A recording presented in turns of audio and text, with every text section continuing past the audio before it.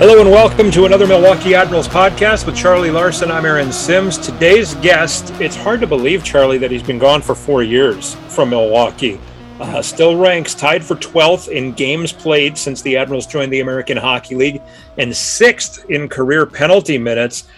Playing strong and has been for the last several years for the Manitoba Moose. He's former Admirals defenseman Jimmy Oleney. Good to see you, man. How's everything going? Good to see you guys as well. Everything's going good.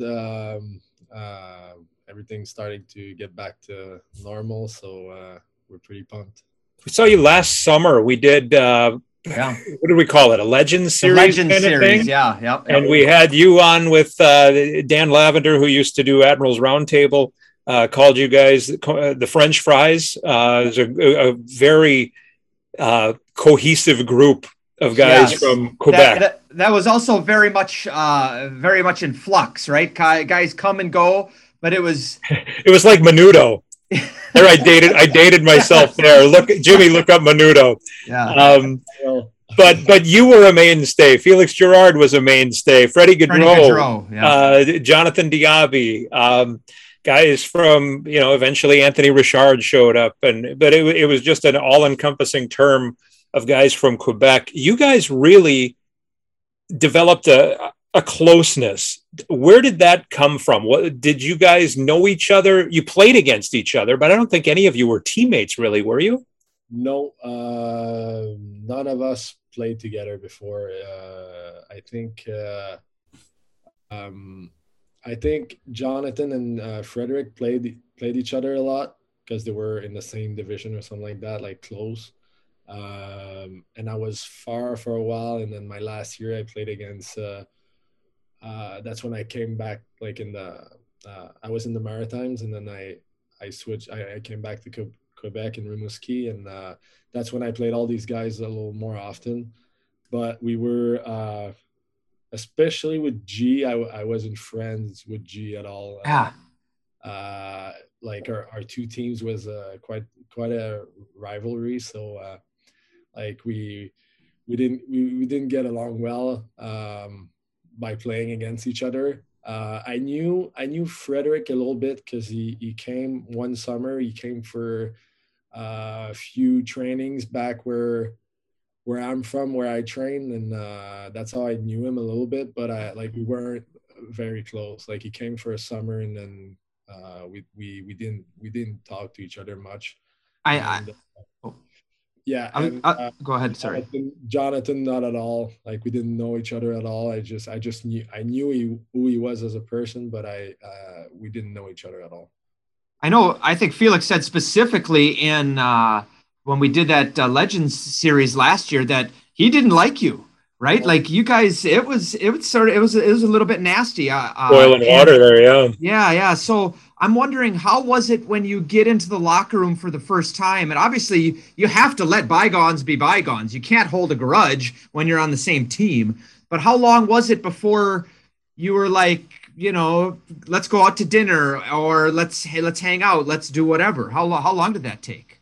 I guess it was just like instant. We like for me, and I guess for many hockey players, like once we step on the ice, we leave we give everything we have, and you do what's good for the team. You don't think about like how another guy on another team feels. Like you don't care. Like you do whatever it takes for your team, and you don't care like whatever you say or whatever you do. Like you don't care about that. Like you're just doing what your team needs. But then like once the game is over, or once the season's over, then like everything that I did, like it stays on the ice, like I don't bring that stuff off the ice. And I guess Felix was the same way. So like when we met in Nashville that year, I think we just got along very good, and it just kept on going. Same thing with Frederick and Jonathan. Go ahead. I was just going to say, you brought up a good point that I was going to bring up later, but you, I think, maybe epitomize the mean, nasty sort of asshole on the ice, pardon the language, and then off the ice, just the nicest, laid back. Like you never said no. I asked you to do so many things in 4 years in Milwaukee, and I don't think you ever said no. And like I think tough guys have that reputation, but boy, did you epitomize that of being so mean on the ice, but off the ice, just basically a teddy bear. And that sort of I that came did that does that come natural?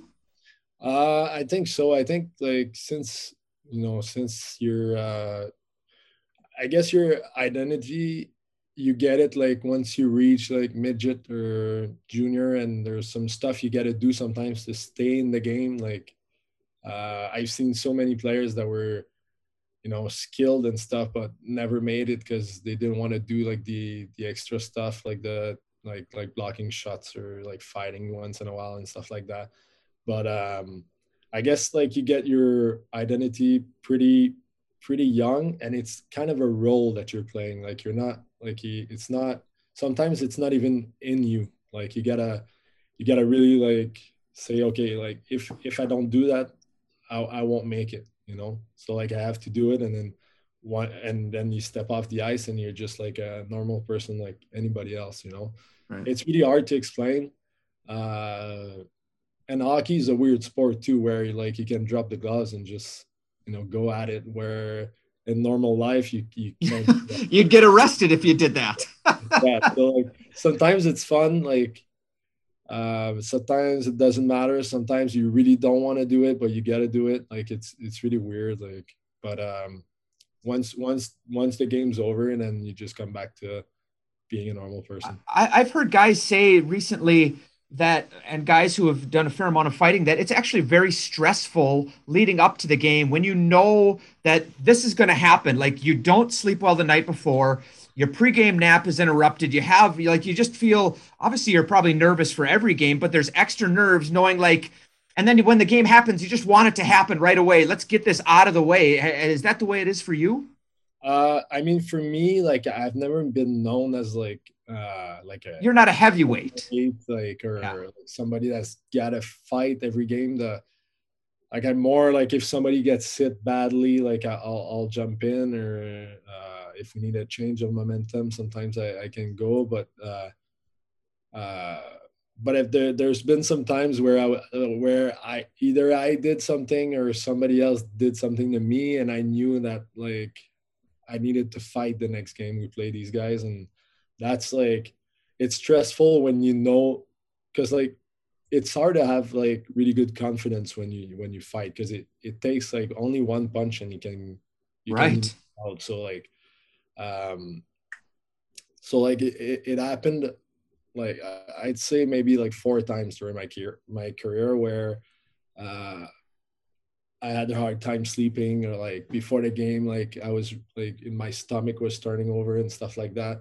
But I can't imagine like all uh, uh, the guys that are their job is to fight heavyweights and stuff. Like that must be like really hard on the mind and the body and all that stuff.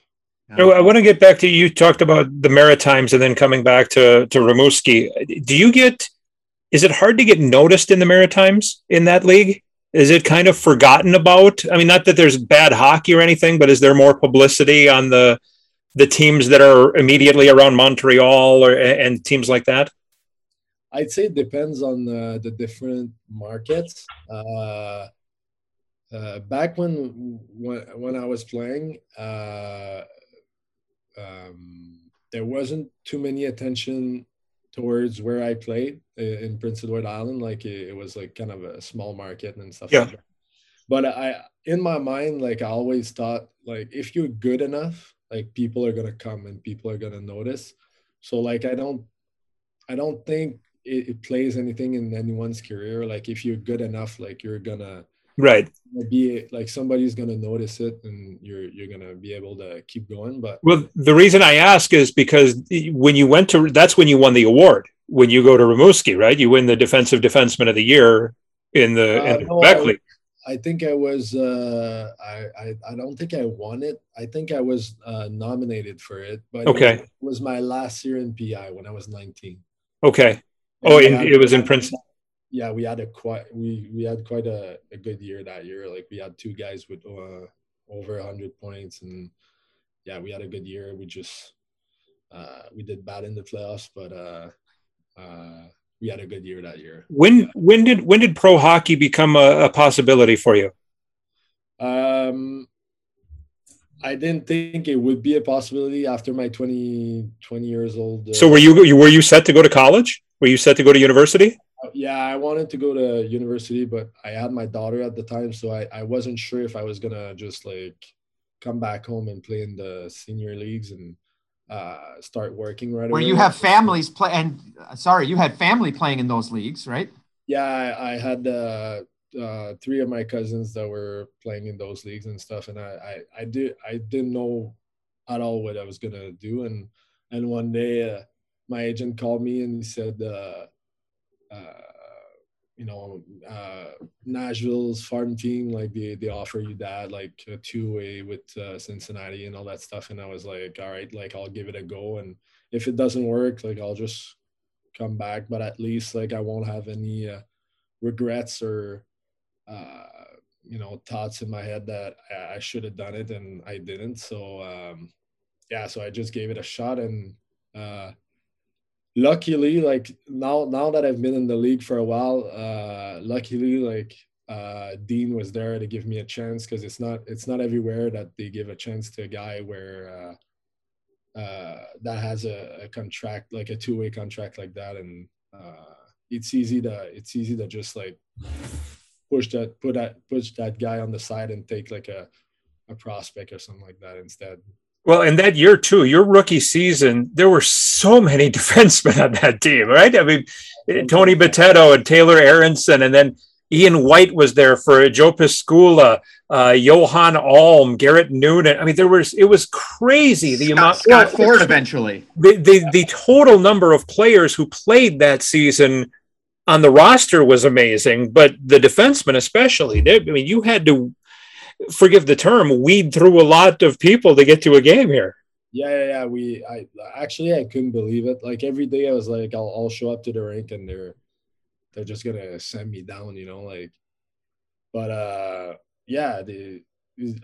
guess like Dean and Paul, they just gave me a chance, and I'll be forever grateful, because I think I'm still playing because of that, because if they wouldn't give me a chance back then, I don't think I would still be playing in the AHL. Like I think I would have went back home and played senior leagues and stuff like that. What a heck of a year though to start your career. I mean, that had the highs. This team was so great, and then right around Valentine's Day, it wasn't. It was as bad. It was almost as bad could be all of a sudden, and And the things that went on, the Ian White coming and going, and Victor Stahlberg coming down, and you had characters like Dickie Clune on the team, and I mean, my goodness, I mean, what a way to grow up. Yeah, oh yeah, there was it was different back then. Like there was a lot more veteran players, and we had a lot of fun, like with those older players, like leading us, and it was a lot different. But we had some. I think Tristan was there as well. Yeah, Tristan Grant. Yeah, Mike Liambis was there. Yeah. Your left wings on that team. Your left wings were Stahlberg, and then it was Liambis, Grant, and Clune. Those were the left wings, and Stahlberg was only for 20 games. It was Leipzig before that, actually, until he got traded. Leiper was there too. Yeah. It was a lot of fun. Like we, all these guys was We had a good. But losing is tough, right? Like, so how do you guys? And it didn't end up there was no miracle turnaround story. But how does the team stick together when things aren't going well like that? But every guy that I've seemed to talk to on that year from that team is like, we still loved each other, right? Like we still had a blast going to the rink. It was fun, but like losing builds character, but nobody needs that much character. Yeah, right. It seemed like and I was young at the time, so I didn't know how to see it really, and it was a couple of the guys was their first year of pro hockey, so like you don't have like much. You don't have experience at all, and you're just like you don't know how pro hockey works. So yeah, like I can't really tell. I think it seemed like we didn't find any solution. Like we were just, but like I said before, like we didn't turn on each other or anything like that. It's just like we didn't find a way to. We couldn't find a way to win, and it was yeah. Like of course, it's better when you win all the time. Like of course, there was some days where the guys were coming to the rink and we were just like this sucks, like losing every night and stuff like that. But yeah, we never. I don't think there was ever like any turning on each other and like bashing on each other's. I think it was just we just couldn't find a way, and but we still I still have some great souvenirs from that year, and it was a great first year for many of us. When you say souvenirs, what do you mean? Memories, or did you actually get memories? Okay. Sorry. No, that's okay. I'm curious because I like to ask guys, do you collect things? That's, do you get a team signed stick at the end of the year? Right. Do you have all of your jerseys? Yeah, things like that. Yeah, I do have all of my jerseys. That's something I really like care about, and I've been lucky that in all my all the end of the years, like every time I had the owners, they gave us our jerseys, and I'm super grateful for that, because that's the best thing you can keep is the jersey of the team you played for, like every year, and you look back and you're like, oh yeah, like it reminds you of the year and all that stuff. But like for me, from players, I don't think I ever got oh yeah, I got a stick from Ribby. Yeah, I was going to ask you that. Like you said, I didn't get anything from anyone. I was going to say, but did you get one from Ribeiro? Right? Like, got to be. I mean, you're not exactly playing the same style as he played, but he's got to be an idol of yours. Every French kid growing up. Like we couldn't believe it. All the French guys on the team, when we heard he was down with us. Like for me, like it was when I was growing up. It was with the Canadians, and like I remember like watching him and stuff. So like it was a special moment. And then at the end there, I think he got one for every single one of us. And did he really? Yeah, he signed he wrote something in French on the blade and signed it. And yeah, it was pretty cool. I mean, we're hopping ahead a little bit talking about Ribby, but what a guy, right? Like we were nervous in the front office, and I think the coaches too, what's going to happen when Ribeiro comes down here, because Nashville says we're sending him down. I think he probably took a couple days to get his stuff and come here. And we were nervous what was going to happen and how this an all-star, yeah. Right. Yeah. And what kind of attitude, because we've seen in the past guys come to get sent down that didn't have good attitudes. But God, did this guy buy in from day one? And I actually think that it was beneficial to him to have guys like you and Goods and Richie around, because he just anybody who to him. honestly, I think he anybody around who would listen to his stories, yes, and to his theories. Yeah. No, it was fun. Like he had so much to say, and like for us, it's hard to explain. Like when it's like, I guess like it's the same for the Czechs or like the Russians, and like it's not that we don't like other guys. It's just that when you get a guy that's from where you're from, and you got more how can you say that, like is affinities. Yeah, good. There you go. Yeah, like you can talk more easily, and like he understands you. Like, and it's easier. Like now that I'm older in the league, and like I think it's gonna be my 8th year the next year, and like last year I was the only French guy on the team, but I didn't realize it until the end of the year. I was like, oh yeah, that's true. Like now I'm comfortable with everybody. Like my English is not the best, but like I can be understood by somebody, like before that I had a hard time, but now it's fine. But like when you're a little younger, it's important to, I think, to have like someone show you so that's why I guess it's hard for like little, when there's a Russian player coming in, and like he looks lost and stuff like that. Like it's really hard for them to. But it's kind of the same when you're a French guy. Like it's the same continent, but like it's not. It's a different world. Yeah, it's a different world, and I think it's really important to, now it's fine, but like when I was younger, it's just like a little adaptation that I needed to do for sure. You mentioned a Russian guy. You guys, speaking of you French players, were so good for Vladislav Kamenev. So good for Vladislav Kamenev, right? Like you guys gave him, quite honestly, you gave him a place to be. Kind of, you made a home for him, like a place for him to be comfortable, and it would have been pretty easy for him to come over and be pretty isolated. Yeah, but I guess I think we saw a little bit of ourselves in him when he came. You know what I mean? Like we saw, like when I came in 20 years old in Milwaukee, I was a little bit the same. I spoke English, but like not very much, and it's hard to to find your way through.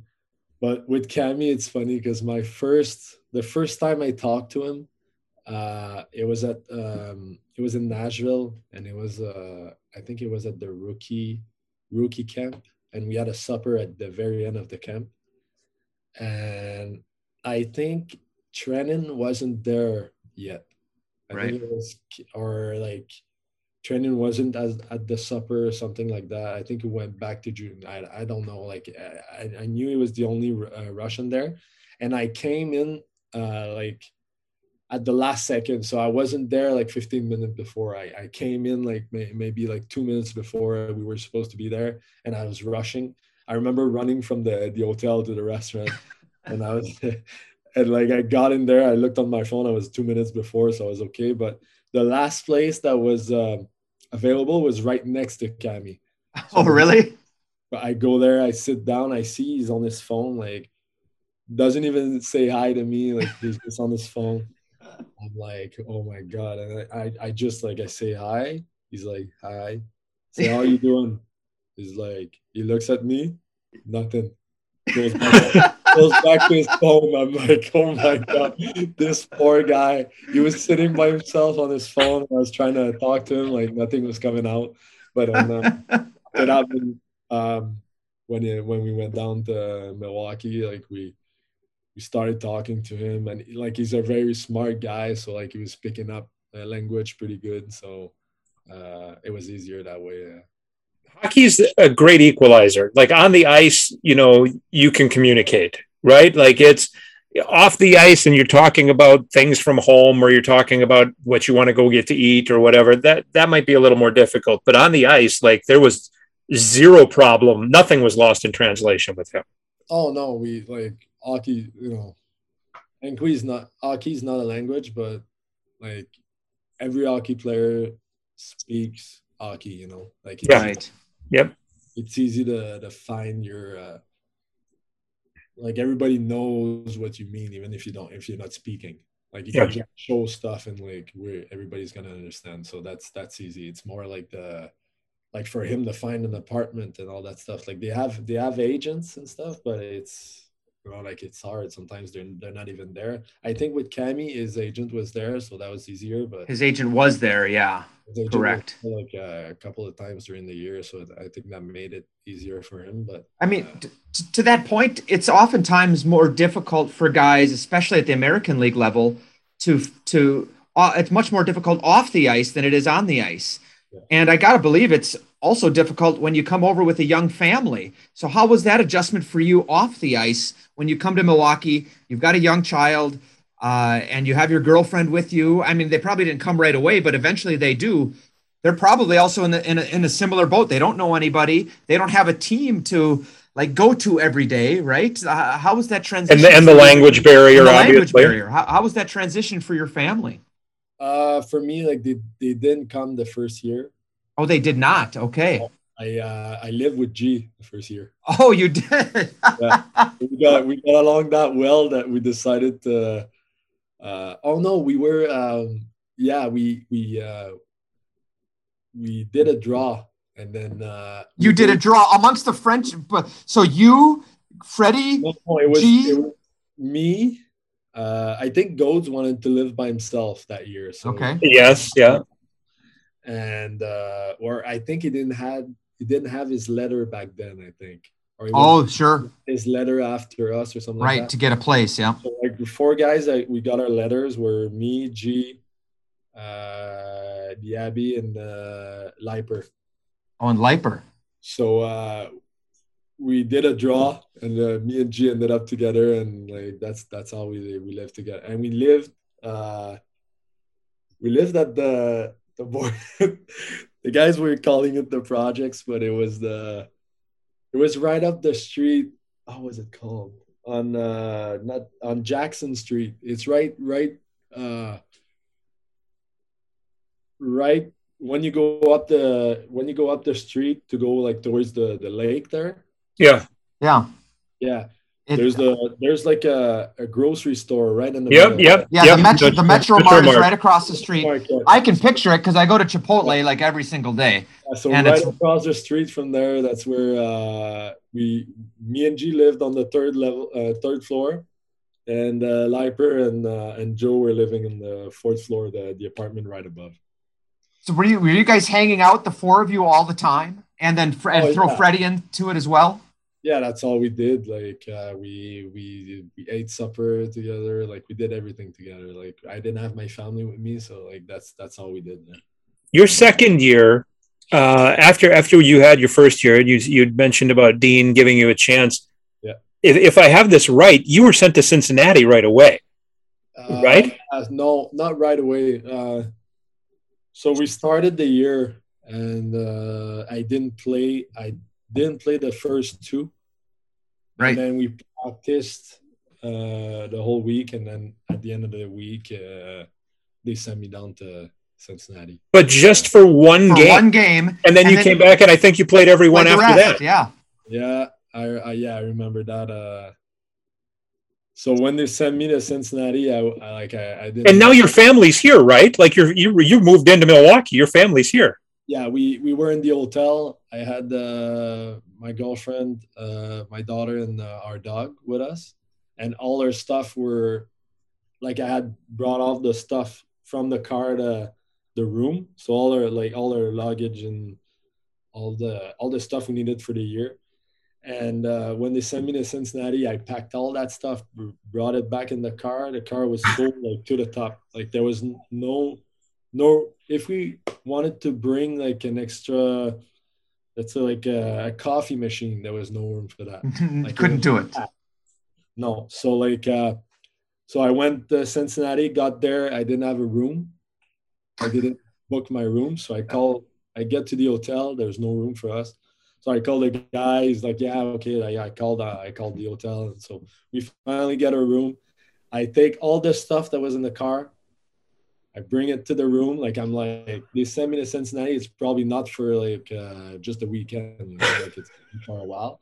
So we set all our stuff in the room. Like the next day, I have morning skate with the brand new gear and all that stuff. At night, opening night, we play that game. Next morning at like 7 or 8, we get a call from the coach of the Cyclones, the Cincinnati club, and told me, yeah, you're going back up.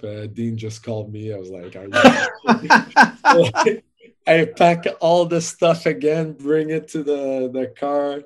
We do the road again, and once I came back, I played all the games after that. Did we play that? So did you drive home, and then we played that day also, or not?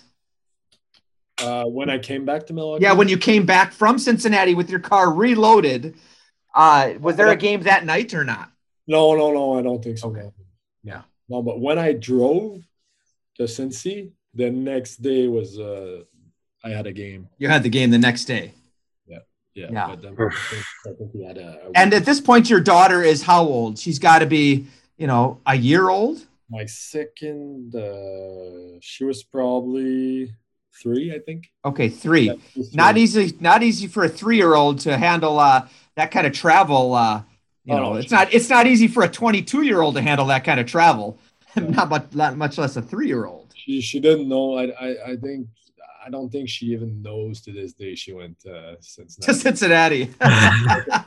It was just like any other trip. Like we stayed there for 2 nights and then get out. Oh, yeah. You became, and you're one of the last guys that I can think that I know that worked a summer job. Yeah.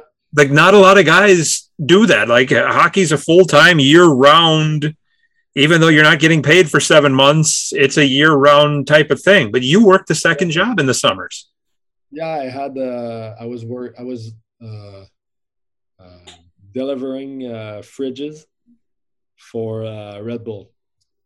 So, wow. Like, I was going in the gas station. So that means you went into bars with them? Where did you go into convenience stores, grocery stores? Yeah, I did grocery stores. I did corner stores. I did bars. I did gas stations. All the fridge you see that are like branded. Yeah, that's everywhere I went. Yeah. Wow. Unreal. Yeah. How many years did you do that before turning pro? How long did you do that job? How many summers? 4 years. So I don't know. I don't know from when to when exactly, but before that, I was working on a wood mill. On a windmill? A wood mill. Oh, a wood mill. Yeah. Well, a wood mill is much harder than a windmill. Oh my goodness! Yeah. I was. So you were like planing logs or what? Yeah, so like somebody would plane it, like somebody more experienced than me, like would plane it, and then we would do like special orders. So like there would be like a couple logs that in cedar or any other like type of wood, and then you'd have to do the special orders and put them on a few pallets and then wrap it up and all that stuff. Yeah. When was the last year that you worked in the summer like that? I think Red Bull would have been my last one. So after your second year in Milwaukee, third year? After my, I think third year. Yeah, I think my third year pro, I think I stopped. Wow. Yeah. When guys found out about that, when your teammates found out about that, did they say, this is just crazy? Oh yeah, but there's some of them, like I didn't really talk about it. Like some of them knew, but like I didn't really talk about that. Like I just but for me, like it's normal. I do that since I was 12 years old and I was working like in the fields and stuff. Like, yeah. What did you do in the fields? I detasseled corn when I was in 6th grade. What did you do? Potatoes, onions. And that's pretty much it. Potatoes. So you would walk the rows and pick?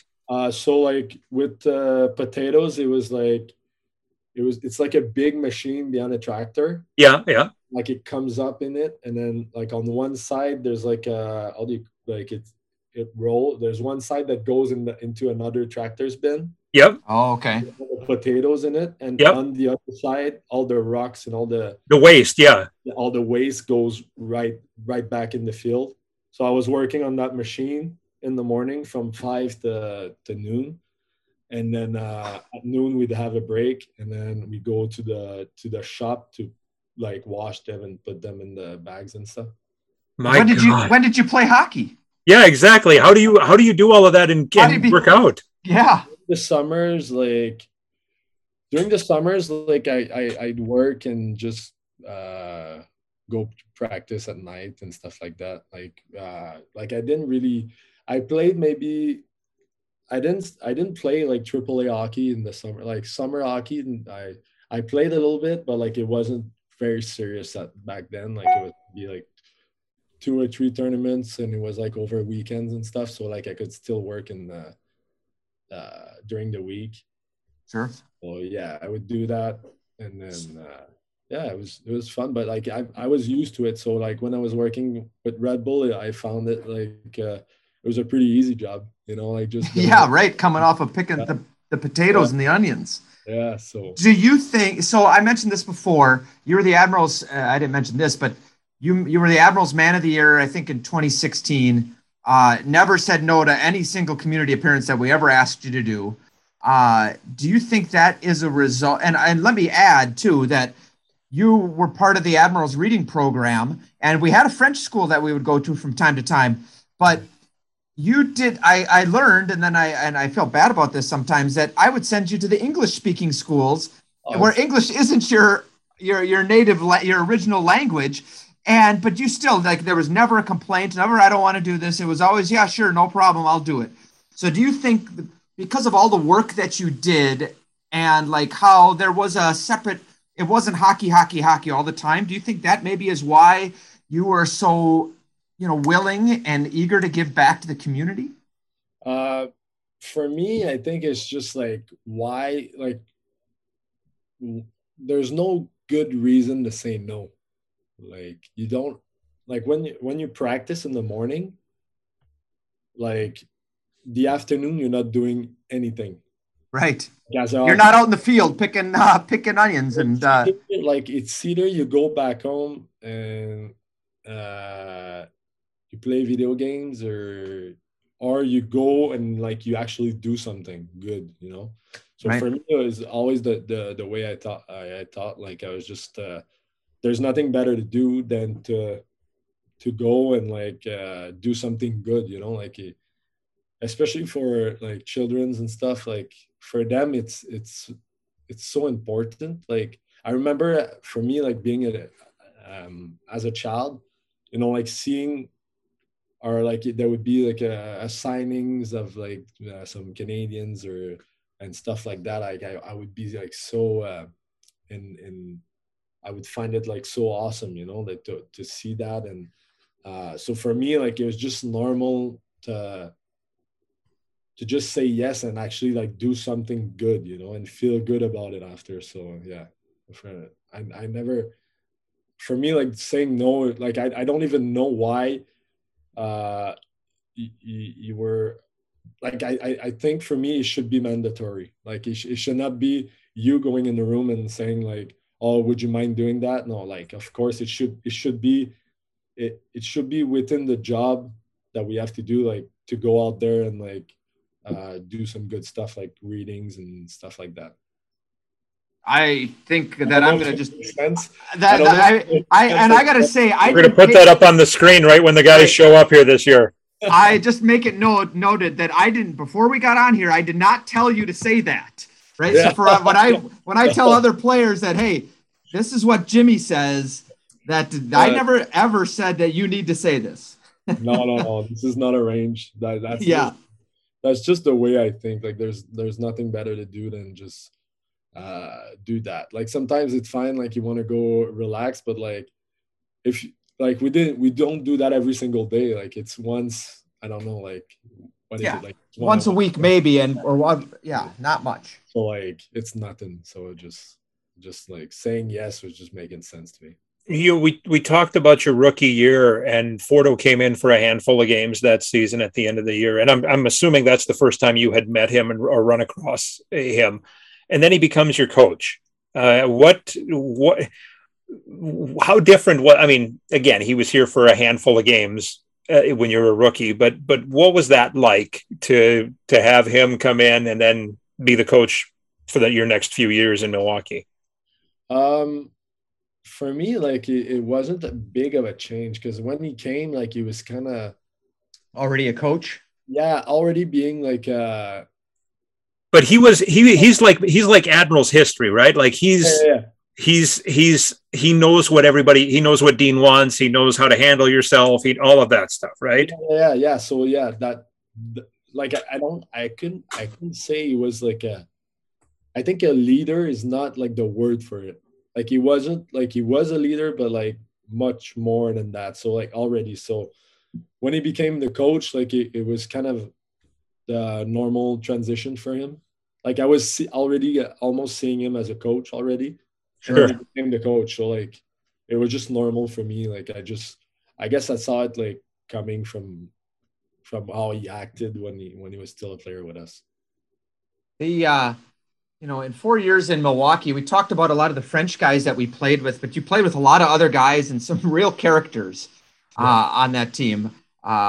a guy that Aaron and I both really appreciate was Harry Zolnierczyk. Because I mean, this guy, he was just a funny, happy, like not just happy, but like witty, a quick witty guy. Yeah, and always had a story. Didn't stop talking. Maybe that's why I like him. What was it like for you to from your experiences? What was Harry like? Oh, I loved Harry. Like I remember saying to myself, like when I'm gonna be his age, I want to have the same energy he has. If I can have the same energy he has, like I'll be good. Because like he was so funny, and like he was the light of the room. You know, like you could never be mad when Harry was around. Like it was always funny. It was always fun. Even outside from the rink, like like he was everywhere at the same time, and it was a lot of fun to play with him. Yeah, yeah, absolutely. I really liked him. Great guy too. Yeah, he is. He's a funny guy for sure. Yeah. Yeah. After you leave, after 4 years in Milwaukee, you get an NHL contract. But you're a free agent. You'd never really been. Yeah, you were a free agent, of course, previous to that, but you'd never really been a free agent. What was that process like? And talk about signing with Las Vegas like that. So it was the first time I was like before that I was free agent once, and it was after your second year. After my first year. First year. Okay. I signed another year after that, and then I signed 2 years during the year. Okay. So like at the end of that, I was like, and like for me, I don't like change as a person. Like I'm not a big change guy. So like once I started somewhere, like usually I really like, but then I also really wanted like an NHL deal. Right. And I was really nervous during that summer because with a family it's something else. Like if it was just me, like I didn't care at all. Like if I get at the end of the day, if I go anywhere, but like with my family, like it was really important that I wasn't gonna change like everything. Like I needed to stay like close. But then Chicago, like or Vegas, they offered like a NHL deal, and I was like, yeah, that's a chance for me to maybe play in the NHL and all that stuff. So like I took it, and it ended up being one of my worst years. But it's not like there was too many young guys that were too good for me to play. Like I don't think it's the organization fault, because I don't think they had all these. You're what you said. They had it's only the second year of the Vegas Golden Knights when you sign, and they need to load up some prospects as soon as possible. Yeah. So there's going to be a lot of guys who were in your situation, probably 20-year-old free agents out of juniors. Yeah. Or college guys, Zach Whitecloud, to those type of players. And I don't think they expected all these young guys to be that good that fast. Yeah. But then, so they were very good. And for me, like when I was looking, like of course I wanted to play, but at the same time, when I was looking at the lineup, I was like, these guys are better than me and are also younger. Right. So like, why would they play me? You know what I mean? But so you got... if I'm not mistaken, you played a preseason game for the Golden Knights, right? No, I didn't get to play. You didn't get the preseason game. No. Yeah, and I was pretty disappointed with that. That's where I kind of saw, like, I was looking at everything and I was like, yeah, they didn't give me a game. Okay. I was looking at all the other defensemen and I was like, yeah, these guys are pretty good, and they're also younger, and and then when I got to Chicago, it just confirmed everything where. Like they didn't really have a spot for me, and I sat down with Rocky, and he was like really honest and really good about it. And he said, and then I asked for like if you guys can move me somewhere where I'll be able to play, and like get a contract next year. Like, please do it. And they were like, yeah, we'll keep looking everywhere. And then right after the Ad Brandstrom that was at the World Series, not World Series, the World Championship. Right. And when he came back, that's when they moved me to Manitoba. Yeah, and I was going to say, and that's turned out to be home. Winnipeg has turned out to be a new home, right? I mean, you're going into your 4th season there. Yeah. So then, but when I got there, I started playing well, and they really liked me over there. So I signed back there, and now I think it's gonna be my 4th year there now. You don't like change? No, I don't like it. When I'm good somewhere, like I don't want to miss. What is it like to play there in Winnipeg?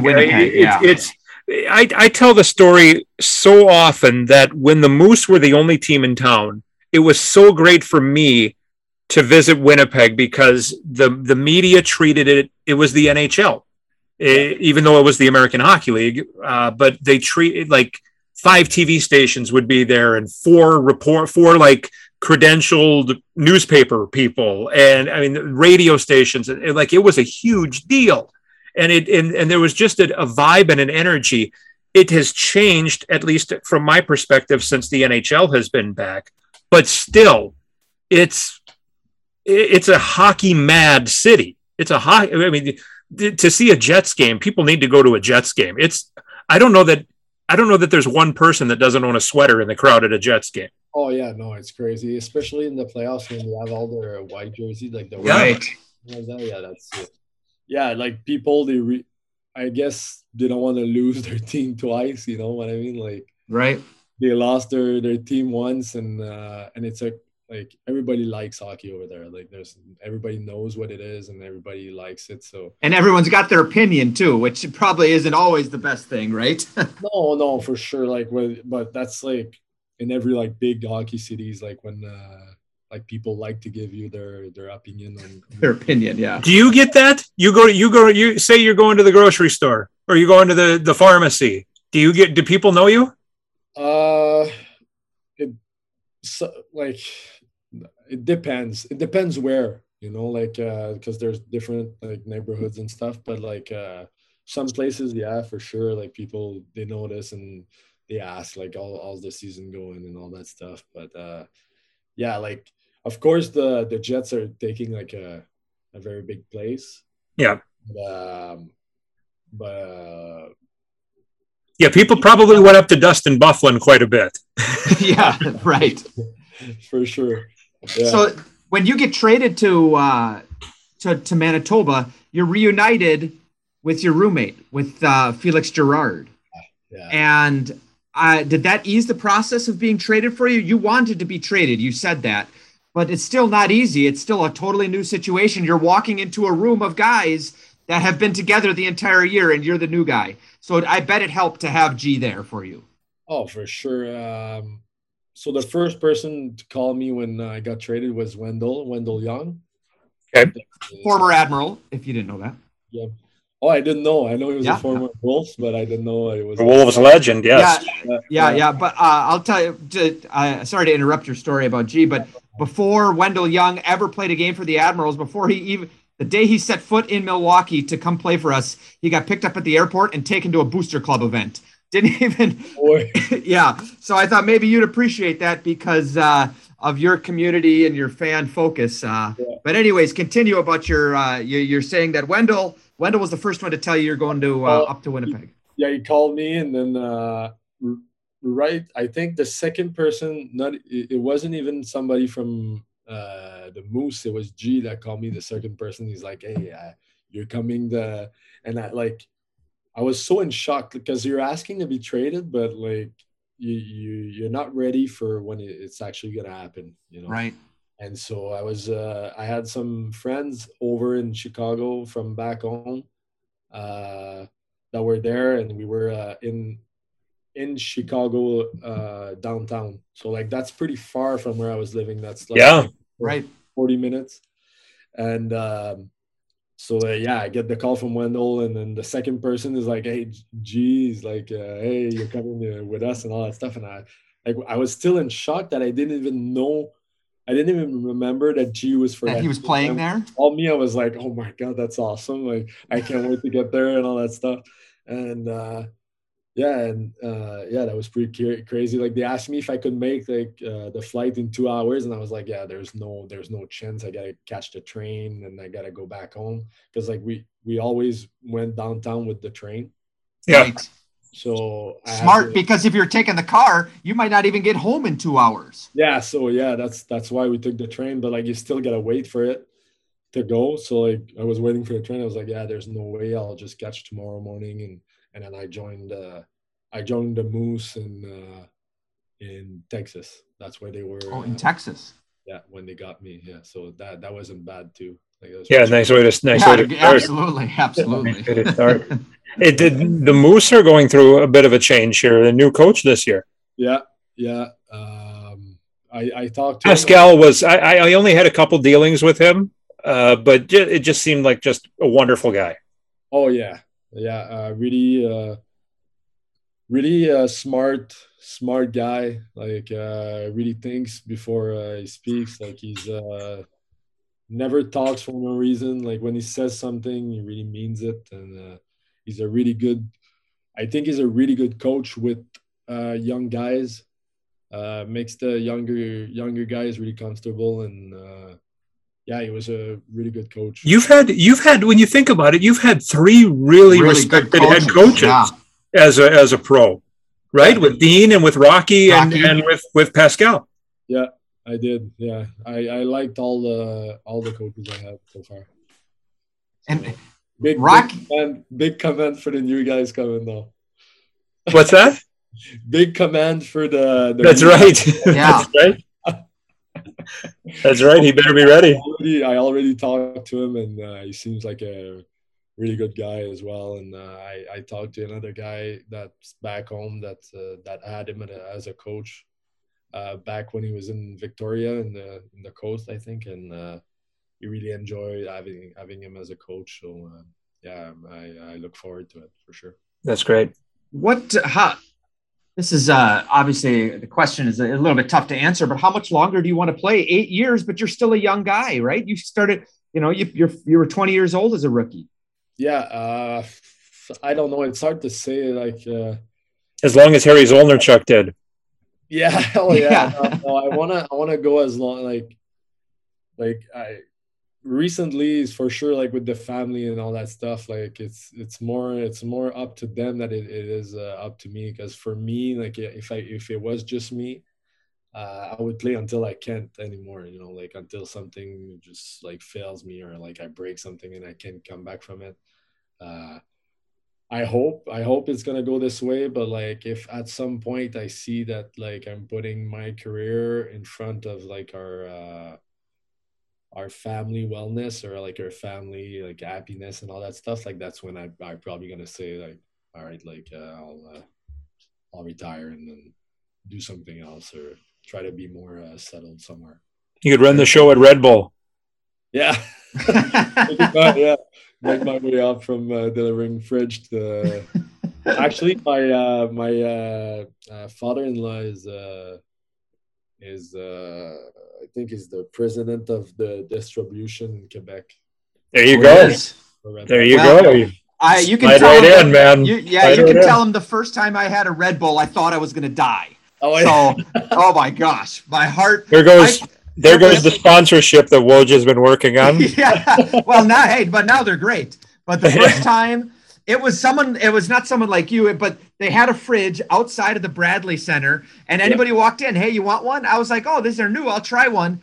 And I tried it. I had half the can, and then I had to go lead a meeting. I had to run a meeting. Yeah. And I stopped myself in the middle of the meeting, and because I said out loud, I was like, listen, I just had my first Red Bull. My heart is beating at least twice its normal pace. And it was just like an out-of-body experience. I was like, I got to slow down. I got to sit down. You've seen Yes Man with Jim Carrey, right? When Jim Carrey has the Red Bull for the first time. No, I haven't. Going 100 miles a minute. It was crazy. Yeah. Now I can handle it. I probably drank half the thing in one slug, right? Like I didn't get it. For me, like it doesn't really do anything. I just love the taste of it. Do you? Yeah, I just love the taste of the get you an endorsement deal. Yeah, but you get back there. There's your summer job now. Is just do a couple of promotions for Red Bull. Red Bull. Get the father-in-law to get in on this here. Right. Get the geographic territory in Winnipeg. Right. Like he's got Quebec. Let's get Manitoba. That's right.